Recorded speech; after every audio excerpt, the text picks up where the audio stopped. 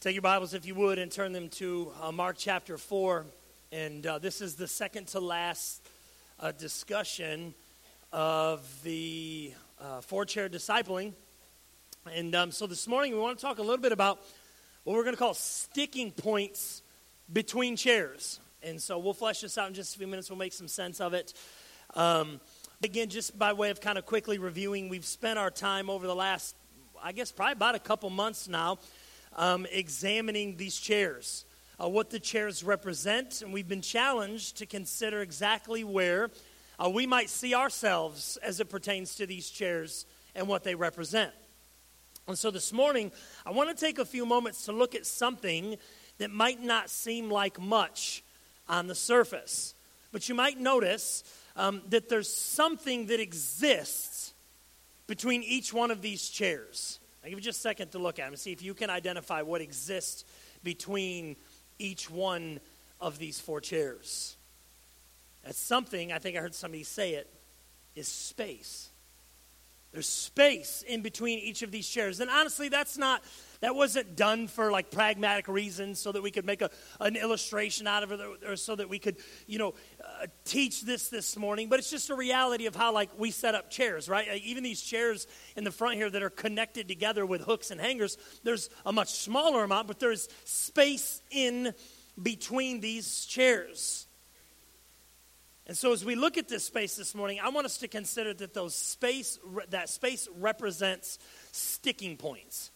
All right? And that might be that area where you kind of get stuck in between these chairs. And again, I want to remind you, I actually just noticed that the space here is bigger between those two. That has no significance or bearing. But I will remind you, a number of weeks ago when we looked at this space was a little bit bigger, and that space between chair 1 and chair 2 was strategically placed. Because the difference between chair 1 and chair 2 is the cross of Christ. And so you see that space between them is filled with the cross at Calvary and the promise of new life by faith in the resurrection of Jesus Christ. But as we move from chair 1, spiritually dead, to chair 2, spiritually alive, as we've said, the goal for the Christian life is to continue progressing. It's not merely to get saved or to trust Jesus or to make a profession of faith. Yes, that is part of this process whereby we go from chair 1 to chair 2, spiritually dead to spiritually alive. But the goal for all believers is that they would spiritually reproduce. This is not my idea. This is God's idea. Okay? So God has communicated in His Word that the goal is that we would mature spiritually to the point where we are spiritually reproducing. And I would submit to you this morning as we think about this space and we think about these sticking points that Jesus, as we would expect Jesus to do, encapsulates for us very well what's represented in this space. And so as we look to Mark chapter 4 this morning, we find that Jesus, just as Jesus would do many times throughout his ministry, he's before the crowds and he's teaching them, he's instructing them. And there's been much conversation about exactly what was the point, what was his emphasis in terms of what he's teaching as we look at the text today. Some of us, even in my Bible, some of your Bibles might say this as well, they might have the heading above Mark 4 as the parable of the sower. And so there's been conversation. Is this parable about the sower? Is this parable about the seed? Is this parable about the soils? Now, I would submit to you this morning that the emphasis of this text is not the sower. The emphasis of this text is the soils, the recipients of the seed, that which is sown, okay? And so I would submit, again, that the emphasis here is these soils. And these soils represent responses to the seed that is sown. Okay, so you have a person, the sower, who proclaims the gospel message. Originally, it was Jesus who came, right, proclaiming the kingdom of God is at hand, or the kingdom of heaven is at hand, repent. Okay, and now Christ has, of course, been crucified, resurrected, and ascended, and there are those, originally the 12 apostles, who followed behind him, and they have proclaimed this same message, and for 2 millennia, the same message has been proclaimed. Repent. The kingdom of heaven is at hand, right? And so you have the sower, the one who does the proclaiming. You have the seed. That's the gospel, the meat, if you will, what we're called to believe in for the sake of salvation. And the soil represents, and I really appreciated Pastor Aaron's heart as he was praying this morning, as he was praying that God would prepare the soil of our hearts this morning to engage with God's word as we consider this reality of soil, because that's what the word of God is teaching here. That the heart that hears the word will respond in a certain way. Every single person that hears the gospel of Jesus Christ responds to it. There is no other option. All right? So we need to understand that this morning. If you've heard the gospel of Jesus Christ, most of you I know emphatically have. Okay? If you've heard the gospel of Jesus Christ, you have responded. There is no such thing as not responding to the gospel of Jesus Christ. And we'll make sense of this in just a few moments. Now, one more matter of housekeeping before we read our text. I want to point out right away that these 4 chairs are not representative of the 4 soils. Okay? So do not look at this and say, oh, okay, soil 1, soil 2, soil 3, soil 4. Do not do that. Okay? Because it's not accurate. It's going to lead us astray in our thinking and how we're navigating this. Just know that there's some overlap here between 4 chairs and 4 soils, and they are related, and we'll see that, but each chair is not indicative of each soil. So let's read together Mark chapter 4, beginning in verse 13. And he said to them, he, of course, is Jesus, do you not understand this parable? He's talking to his disciples. How then will you understand all the parables? The sower sows the word. And these are the ones along the path where the word is sown. When they hear, Satan immediately comes and takes away the word that is sown in them. And these are the ones sown on rocky ground. The ones who, when they hear the word, immediately receive it with joy. And they have no root in themselves, but endure for a while. Then when tribulation or persecution arises on account of the word, immediately they fall away. And others are the ones sown among thorns. They are those who hear the word, but the cares of the world and the deceitfulness of riches and the desires for other things enter in and choke the word, and it proves unfruitful. But those that were sown on the good soil are the ones who hear the word and accept it and bear fruit 30-fold and 60-fold and 100-fold. And so if you think back to our call to worship this morning, Pastor Aaron was preparing us for the explanation from Jesus of the parable. And he says there was a sower and he sowed the seed, and some landed on the path, some landed on rocky ground, some landed on thorny ground, and some landed on good soil. And between when Jesus teaches the parable and when Jesus explains the parable, our text here, verses 13 through 20, the disciples ask him what it means. There's an interaction between the two of them. And so Jesus explains the parable to them. Now, as we've seen, the sower is the one who proclaims the message, the seed is the gospel itself, and the soil is those who hear it. In other words, there are 4 possible outcomes to the preaching of the gospel by those who hear it. 4 possible outcomes anytime the gospel is proclaimed. So literally what Jesus is teaching us here is about the proclamation of the gospel and the receptiveness of those who hear it. You see, all the seed is sown by the sower, and as we've noted, it lands among 4 different surfaces. And in landing upon these different surfaces, it yields different results. First is the seed that lands upon the path. So soil number 1 is the path. Verse 15. And these are the ones along the path where the word is sown. Okay? So we've got it hitting the path. Where they hear, and Satan immediately comes and takes away the word that is sown in them. Now, quickly, before we look at these soils, one thing that I found really interesting this week, I did not know this, probably because I'm not a farmer now or 2,000 years ago in Israel, but it was actually really common in that day for the sower. He would take the seed, the grain, or whatever they were going to plant, and they would walk through the fields and they would just throw the seed out, right? And then they'd spread it all out. I mean, they probably were more meticulous than this, but they spread the seed out there. And then what was really interesting to me was that after they would sow the seed, then they would do the work of preparing the soil for the seed to reap a harvest.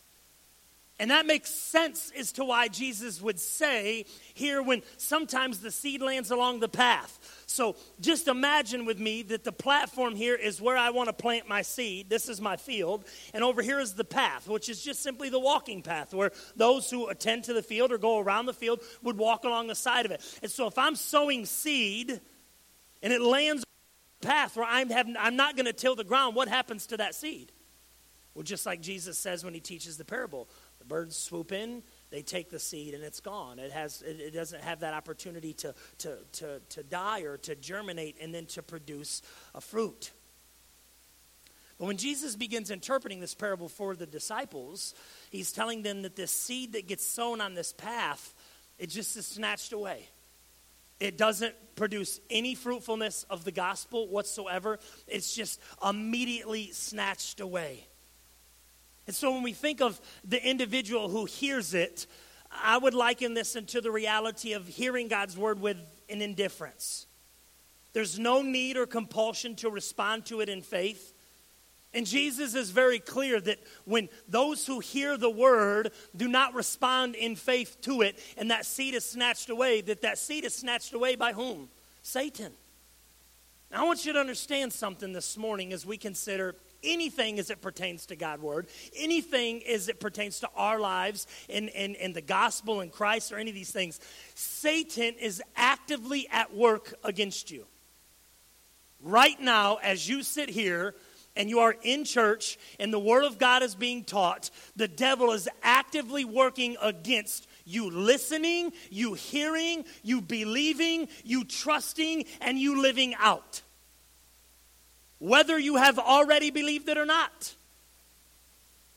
Satan's greatest desire would be for people who do not believe to continue to not believe, and for those who do believe to be more like the soil, or those who claim to believe to be more like the soil that we'll look at as we move forward.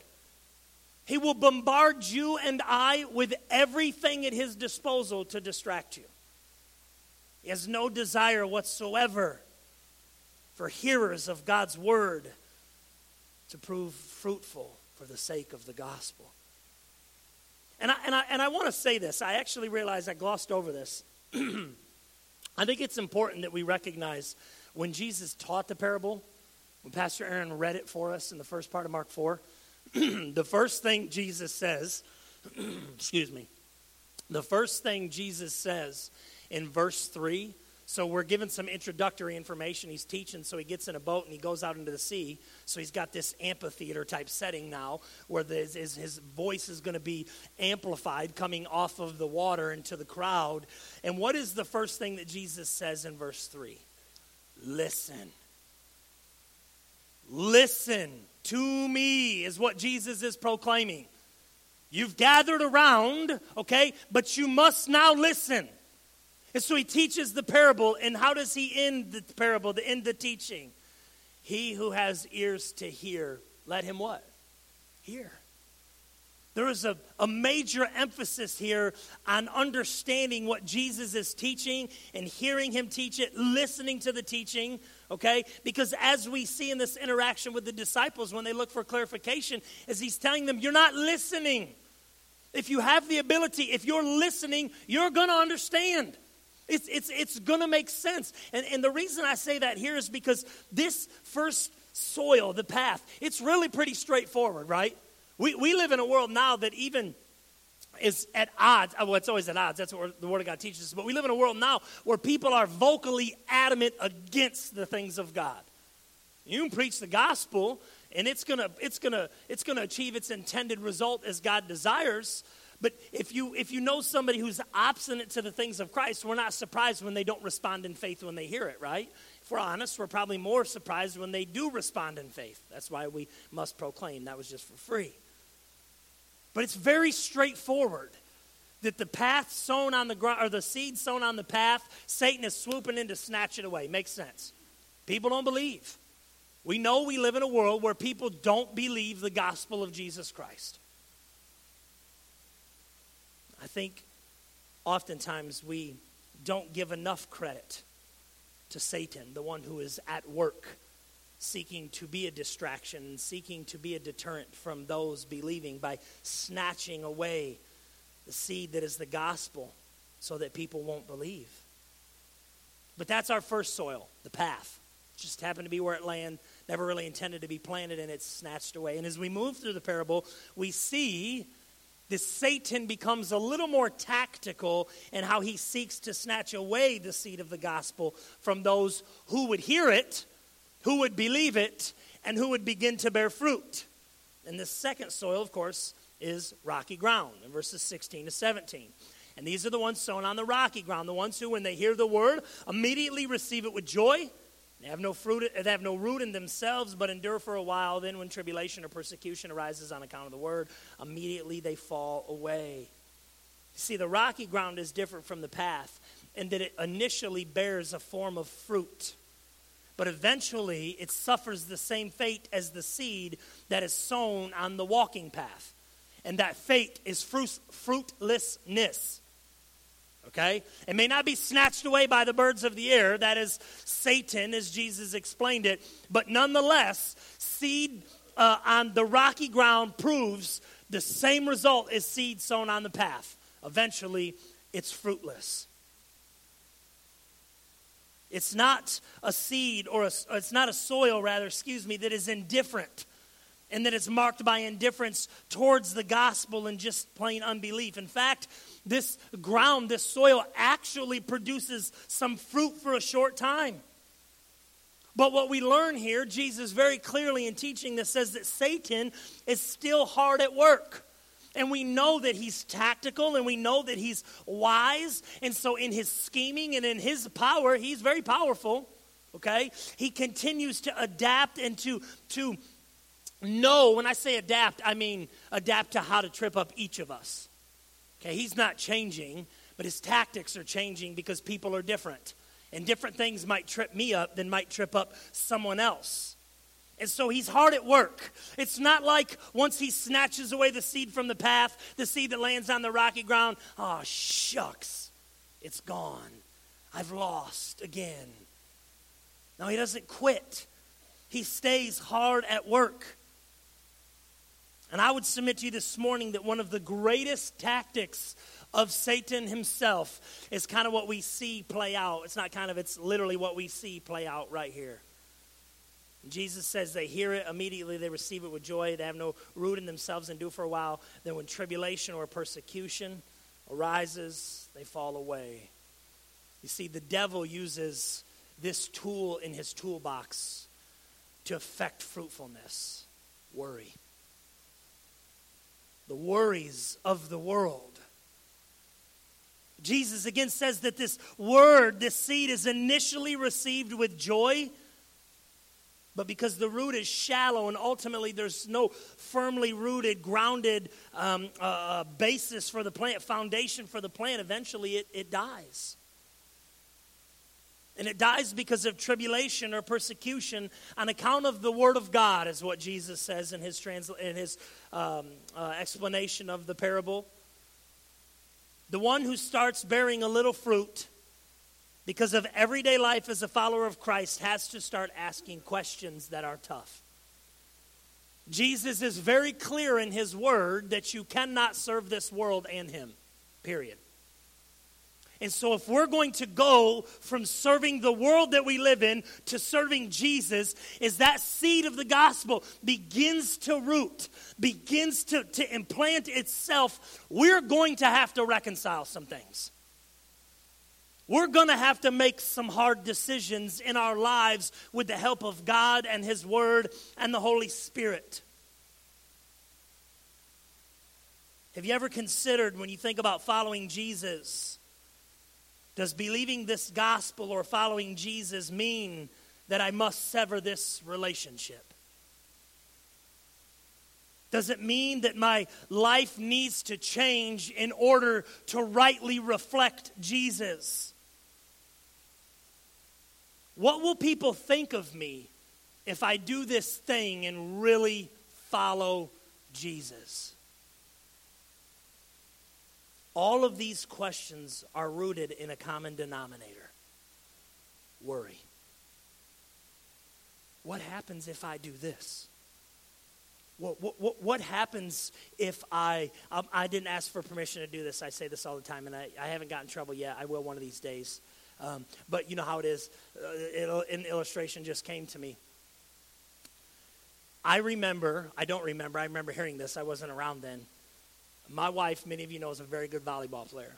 And out of high school, she was offered a scholarship to go play volleyball. And she had a really tough decision to make. And ultimately, my wife chose to not take the scholarship to play volleyball. Instead, went to Word of Life Bible Institute for a year in New York. There were literally people who said, "You're nuts. You're turning down a free education, an opportunity to continue to do what you love. You get to play volleyball. You get to do this. You get to do X, Y, Z, A, B, C." Now, I didn't ask for permission to use her as an illustration, so I didn't ask her this question. But I have to imagine when you are determining, or when you are trying to determine whether or not you're going to leave a college scholarship on the table, you probably think things like, "I wonder what people will think." I know for a fact there were some people who told her she was nuts. The reality for all of us is we have the propensity to ask these kinds of questions all the time. It's easy to say that we've heard the seed that is the gospel. It's easy to say that we have believed it. It is a whole nother thing to take root and to bear fruit. And the devil is hard at work in preventing us from bearing fruit. And he uses worry to be a distraction. It's one of the greatest tools that the devil has at his disposal. Well, what if? You guys ever asked that question? What if? See, the rocky ground is not the only type of ground that fails to produce the results of lasting fruitfulness.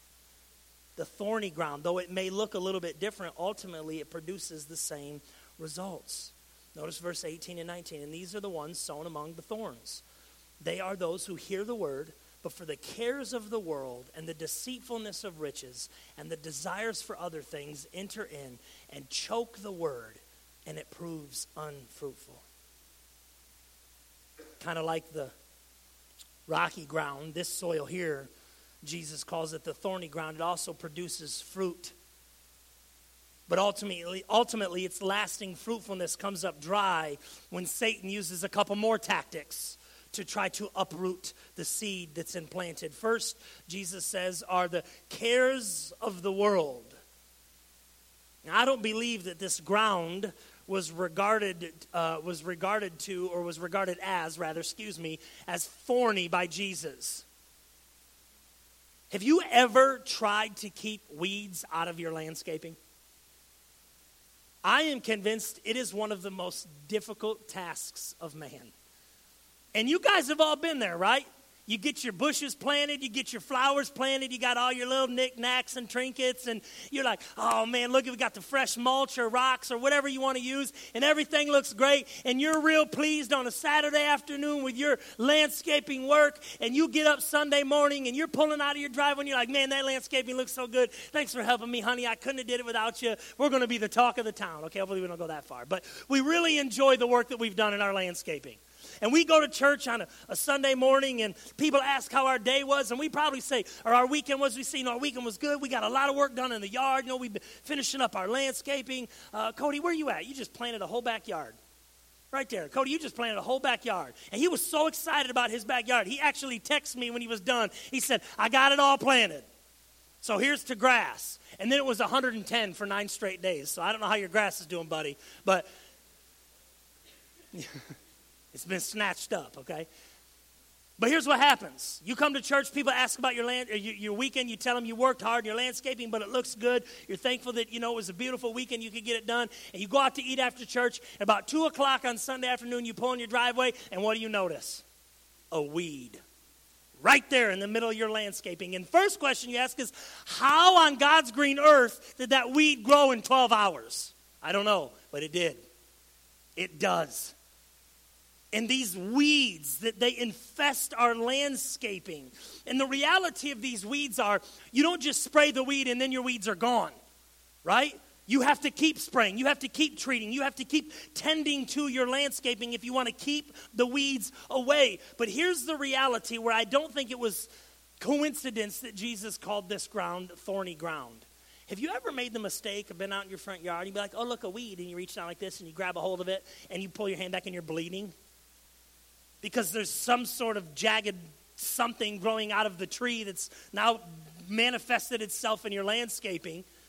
Weeds are not easy to deal with. Not only are they a nuisance, not only are they pesky, but they're thorny and they're difficult and they draw blood and they're a pain, literally, physically.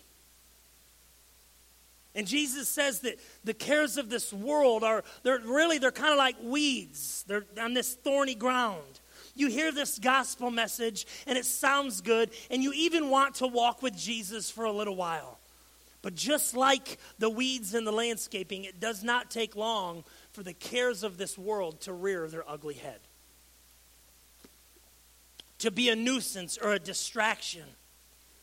How many young people have been excited by the seed of the gospel only to have it snatched away by academics and youth sports? The cares of this world, unlike weeds, often look like good things. And many times, the cares of this world, they are, in fact, good things. But what happens is, good things, like weeds, they begin to take over. And before long, they are our affection. And they're our concern. And we find ourselves, like this landscaping, this soil that's received it, bearing no lasting fruit. The weeds, they creep in our landscaping, we got to deal with them. The weeds, they creep into our hearts, we've got to deal with them. But we don't. We don't deal with the weeds of our lives. And we've already examined what happens to weeds that aren't dealt with. They populate. They grow. Sometimes you get weeds, you pull them, they come right out. Sometimes you get weeds, you need a chainsaw. This is a great analogy for uprooting sin from our lives. Sometimes it's as simple as being intentional and looking into God's word, recognizing that error. But sometimes we need surgery. We need a heart transplant. We need hard work to be done. And the longer the soil that is thorny allows the weeds to infest and germinate and take root, the harder it is to deal with sin. And Jesus says on this ground, the cares of the world, the weeds, they come in, and he literally says they choke it out. There's a very vivid picture of suffocating what's supposed to be there. And Jesus says, it's thorny ground, it suffocates it. But it's not just the cares of this world. It's not just the cares of this world. Jesus also says it's the deceitfulness of riches. The word that Jesus uses here for deceitfulness means to cause someone to have misleading or erroneous views concerning the truth. Sorry, I'm behind. Wants and wealth. Cares of the world was wants. Sorry. Again, let me define the word deceitfulness for you. To cause someone to have misleading or erroneous views concerning the truth. This is what it means to be deceitful. Could that be any more of a perfect example and explanation of what riches, wealth, or money, all the same thing, often does to people? Far too often we get to the place where we believe if our salary was just this much, we would be okay. Or if we had a newer vehicle, or a bigger house, or a nicer cell phone, or a certain cell phone. Now, once again, listen, hear me. There's nothing wrong with any of those things. I think it's perfectly rational to want a functioning vehicle. I think it's perfectly rational to want a dwelling place, that is a home, that keeps you protected from the elements. Those things are all perfectly normal. But what if we can't afford the new car in the big nice house without working 80 hours a week? Is it still worth it? What if attaining those things calls us to compromise our ability to belong to the body of Jesus Christ. That is to be engaged and plugged in, serving in the body. What if our kids have the nicest, newest stuff, but no dad because he's a slave to his job? You knew I would bring up dads. It's Father's Day, right? Our kids don't need the newest, nicest, dopest, dandiest, whatever. Our kids need dads. Our kids need people who are at home and who are intentional. And I want you to understand something. As much as I say that, like, that's an indictment on me. Man, I fail my kids every day. But I pray that it's not because I'm pursuing all the things that really don't matter. Sometimes the reality for me is, and like many of us, I get this, right? Like sometimes I'm just selfish. It's not even that I'm a slave to my job so that my kids can have new, nice everything. My kids don't go without, don't get me wrong. But more than all a new, nice everything and being involved in everything and going to every activity and participating in every play and doing everything under the sun, and none of those things are bad or wrong. Okay? But sometimes the better choice is to tell our kids we're not going to do that and to be present with them instead of working 80 to 90 hours a week to provide things that have no eternal value whatsoever. None. But you see, that's what wealth does oftentimes. Or I should say, the unhealthy desire for wealth. The deceitfulness of riches. The lie that says, if you just have this, or you just are this, or you can give this to your kids, or you can provide this for your spouse, then everything will be okay. The second we are deceived by these types of mindsets is the second that fruitfulness has gone out the window for Christ and the gospel, and we're given into other things.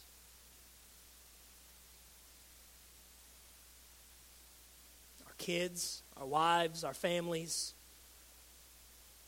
they need parents, moms and dads that love Jesus and prioritize Jesus over the things of this world and the riches that it has to offer.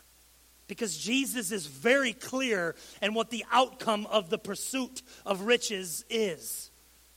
No lasting fruit. No lasting fruit. You see, the things of this world will never satisfy you. And I don't care how much money you make, and I don't care how new your car is, the day you drive it off the lot, it depreciates. And it's getting older. And there's always going to be a need for a new one. There's always going to be this desire, if it's unchecked, to have a bigger house, to have more stuff. Because the world and the things of the world were never meant to satisfy. This is a tactic of the devil. And through deceitfulness, he says, these things will complete you. They will make you happy. They will make you someone. What was deceitfulness? It was cultivating or developing an erroneous view in regards to the truth. The truth is those things could never satisfy you. Only Jesus can satisfy you. And so while I'm talking about dads for just a minute, I want to encourage you to something. You've heard me say this before. You want your kids to love Jesus? Love Jesus. You want your kids to prioritize Jesus? Prioritize Jesus. And then help them to prioritize Jesus. Because that's your example. This is moms and dads. I know it's Father's Day, but moms, you got to listen up too. Your example will go significantly further than anything you could just simply teach them through your words. You want your kids to have a heart of worship and adoration of Jesus? Then you probably should worship and adore Jesus yourself. God can work in spite of us. But doesn't it just make more sense, especially if we claim to be believers, to allow him to work through us instead of in spite of us? the deceitfulness of riches is going to destroy any opportunity to bear lasting fruit. But you know, the beauty of God's word and the beauty of the gospel of Jesus Christ is that deception and temporary fruitfulness are not the only options. There is a fourth option. And Jesus speaks to this option, he speaks to something else entirely. He speaks to bearing fruit that will last. And this fruit comes where? From the good soil. Verse 20. But those that were sown on the good soil are the ones who hear the word of God and accept it and bear fruit 30-fold, 60-fold, and 100-fold. Good soil produces because it has been implanted with the life-giving gospel of Jesus Christ, because it's been implanted with the life-giving gospel of Jesus Christ. And Jesus says here, those who hear the word and accept it, they bear fruit 30-fold, 60-fold, and 100-fold. Now, I want you to understand, going back to first century agricultural terms, when Jesus would have made this statement about good soil and 30-fold, 60-fold, and 100-fold, the people no doubtedly hearing him probably thought he was insane. A good crop was 7 to 8-fold. That was a good harvest. If every seed you planted yielded 7 to 8 crops, it was a good harvest. 10 was an unbelievable harvest. So if you knew how many seeds you sown and you had a 10-fold harvest, it was unbelievable. It was an unbelievable year. But Jesus says the good soil that accepts the seed will bear fruit 30-fold, 60-fold, and 100-fold. Now we need to understand something this morning. Jesus can make statements like the one he made, 30, 60, 100-fold, because the harvesting of souls through the power of the gospel is an amazingly powerful thing. And God, through his power, is reproducing. And as we have seen over the last couple of months, the goal is that all believers would produce lasting fruit. There is nowhere in God's word that we see, well, I just need to get to chair 2. I'm going to hang out in chair 2. Well, you know what? I've been doing this for a little while, so I need to get over to chair 3. No, the word of God is clear that the goal for everyone who names the name of Jesus Christ is that they would bear fruit. And as we've seen recently, a little while back, and we'll talk about it again next week and a little more in depth, in John 15, when Jesus talks about you must abide in him to bear fruit, the fruit he's talking about is not apples and oranges. It's disciples of Jesus Christ. That is the goal for everyone who names the name of Jesus Christ. Not just for some. And this is how Jesus measures fruitfulness. It's not about attendance. It's not about service. It's not about giving. It's not about any of those things. It's about reproduction. Now, I want you to understand something. As we move through these chairs, we're not just going to just be reproducing. But if we're spiritually maturing, our character should be changing. Our character should be such that it looks a little bit more like Jesus than it did when we were in chair 1. Remember, because in chair 1, we're spiritually dead. Are we growing? That's what we talk about, spiritually maturing. It takes a long time to reproduce spiritually. And we don't have the ability to do it in and of ourselves. And that's what makes, when Jesus says 30-fold and 60-fold and 100-fold, so amazing and fantastic. The gospel is given to us by God. It's empowered to produce fruit by God, right? And just kind of like being a dad, you and I get to be involved in the process. But somewhere along the way, for far too many people, they get stuck. And they don't produce fruit that lasts. See, only one of these soils produces fruit that lasts. And this matters because you might be thinking this morning, you might be wondering, which soil describes me today? Now, hopefully you recall, I said when we started that the chairs and the soils are not synonymous with one another, but there is a relationship between them. There's only one soil that produces lasting fruit. But understand this, that soil is made up of people in chair 2, chair 3, and chair 4. Because they're maturing, because they're growing to be more like Jesus. And each of the soils that's not the good soil, the path, the rocky ground, the thorny ground, understand something. They do not produce fruit that lasts. And if throughout this process this morning you've said, you know what, I think I might be on the thorny ground. You know what, I do pretty good, I do. If your fruit doesn't last, then you ought to heed what Jesus is calling his hearers to do. Remember, he said, listen, and he who has ears to hear, let him hear. And Jesus would go on. The first 3 soils, the path, the rocks, the thorns, I'm going to just tell you, that's chair 1.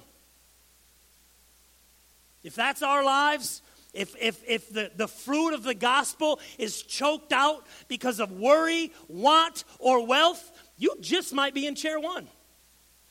Now, I'm not the Holy Spirit of God. I am not the discerner of hearts. I can't be for you. But my encouragement to you is just like I said a second ago, the same encouragement that Jesus had for those who were hearing him. Examine your life. Inspect the fruit. I don't remember where I was at recently. Yes, I do. I just remembered. We were over at Brent and Aaron Metters a while ago. I don't know if you've been there recently. And they got this fruit on the counter in a fruit basket. It looked so real, I had to pick it up and squeeze it to determine that it really wasn't an apple. I don't even eat apples, especially when they got skin on them like whole apples, but I almost took a bite just to prove to myself that it was fake. And you start talking about bearing fruit in our lives, Jesus' admonition here is clear. Examine your life, inspect your fruit. The cost of following Jesus is great. Now, I understand we live in a world that has done everything that it can to make the gospel of Jesus Christ uncompromisingly lovely for everyone. That's not the picture that Jesus paints. When we think of the gospel of Jesus Christ and the cost of following Jesus, Jesus said things, not our culture, not movements. Jesus said things like, you must die, take up your cross, follow me. You must deny yourself is what Jesus says. That's Mark chapter 8. These are all right here recorded for us by Mark in this gospel. Mark very clearly talks in chapter 9 about how anyone who is not for Jesus is against Jesus. There's no middle ground. Okay? You're either with him or you're not. The cost of following Jesus is great. He says in Mark chapter 10, to be great in the kingdom of God is to be a servant. There in Mark 10 is where Mark tells us, he reminds us that Jesus came not to be served, but to serve. And to give his life a ransom for many. You see, Jesus, as we engage with his word and we engage with what he's teaching, he never seeks to lead anyone to believe that following him is an easy task. Literally, Jesus says things to people like, well, I'll follow you, Jesus, but I need to bury my father first. I need to wait for my dad to pass away, and then I'll bury you. And Jesus said, let the dead bury them. Let the dead bury the bed. You come and follow me. Don't worry about that. Jesus told the rich young ruler when he said, what must I do to inherit eternal life? I've kept all the commandments. But Jesus knew where his heart was. And he said, sell everything you have and give it to the poor. And no, that is not a lobbying for socialism on the part of Jesus. He said, sell everything that you have, give it to the poor. Come and follow me. He was choked out by wealth, by the desire and the quest for wealth and the worry and the wants of this world. But Jesus never led anybody to believe that following him was an easy task. And this is evidenced in the picture of the seed that is sown by the sower. understand something about a seed and how it works. In order for a seed to be effective, it must first die. If the seed does not die, it cannot reproduce fruit. And the call of the gospel, the seed, is to likewise die. Die to ourselves each and every single day. And if we are not dying to ourselves and living for Christ, then we just might be living for the things of the world. And living for the things of this world will kill our ability to be fruitful. Wealth, worry, and wants, they destroy our ability to move from chair 2 along to chair 4 in spiritual maturation. They kill our ability to grow spiritually. And so I would ask you, are you moving along in maturity, or have you become stuck? If you're stuck, it might be because we're too focused on the things of this world. We're not focused on the gospel of Jesus Christ and on Christ himself. Are you stuck, or are you spiritually maturing? Let's pray. God, what a privilege it is to have your word and to heed the words of Jesus, to understand that as he taught, he invited people to follow him, but he never watered down what that meant. And I pray, God, that as we look at this parable and we consider these soils, God, just that we would be mindful today of the exhortation of Jesus to examine ourselves. And I pray, God, that we would be able to examine our lives and see that gospel fruitfulness is evident. Only the fruit of the things that are done for eternity will last. And so, God, help us to be people who are about your gospel, the seed. Help us to be faithful sowers. Help us, God, to live our lives among people in such a way that the invitation to follow Jesus would be a glorious invitation. Help us, God, to live our lives in such a way that those around us, who your word very clearly says, if they're not for you, are against you, God, they're lost and they're dead in their sin. God, help us to live our lives, if we're in Christ, in such a way that those who are dead would want to be made alive. You have called your people to be different, to bear fruit in keeping, God, with repentance and faith. And we pray, God, that you would help us to that end. I pray today, God, for the one who may be stuck.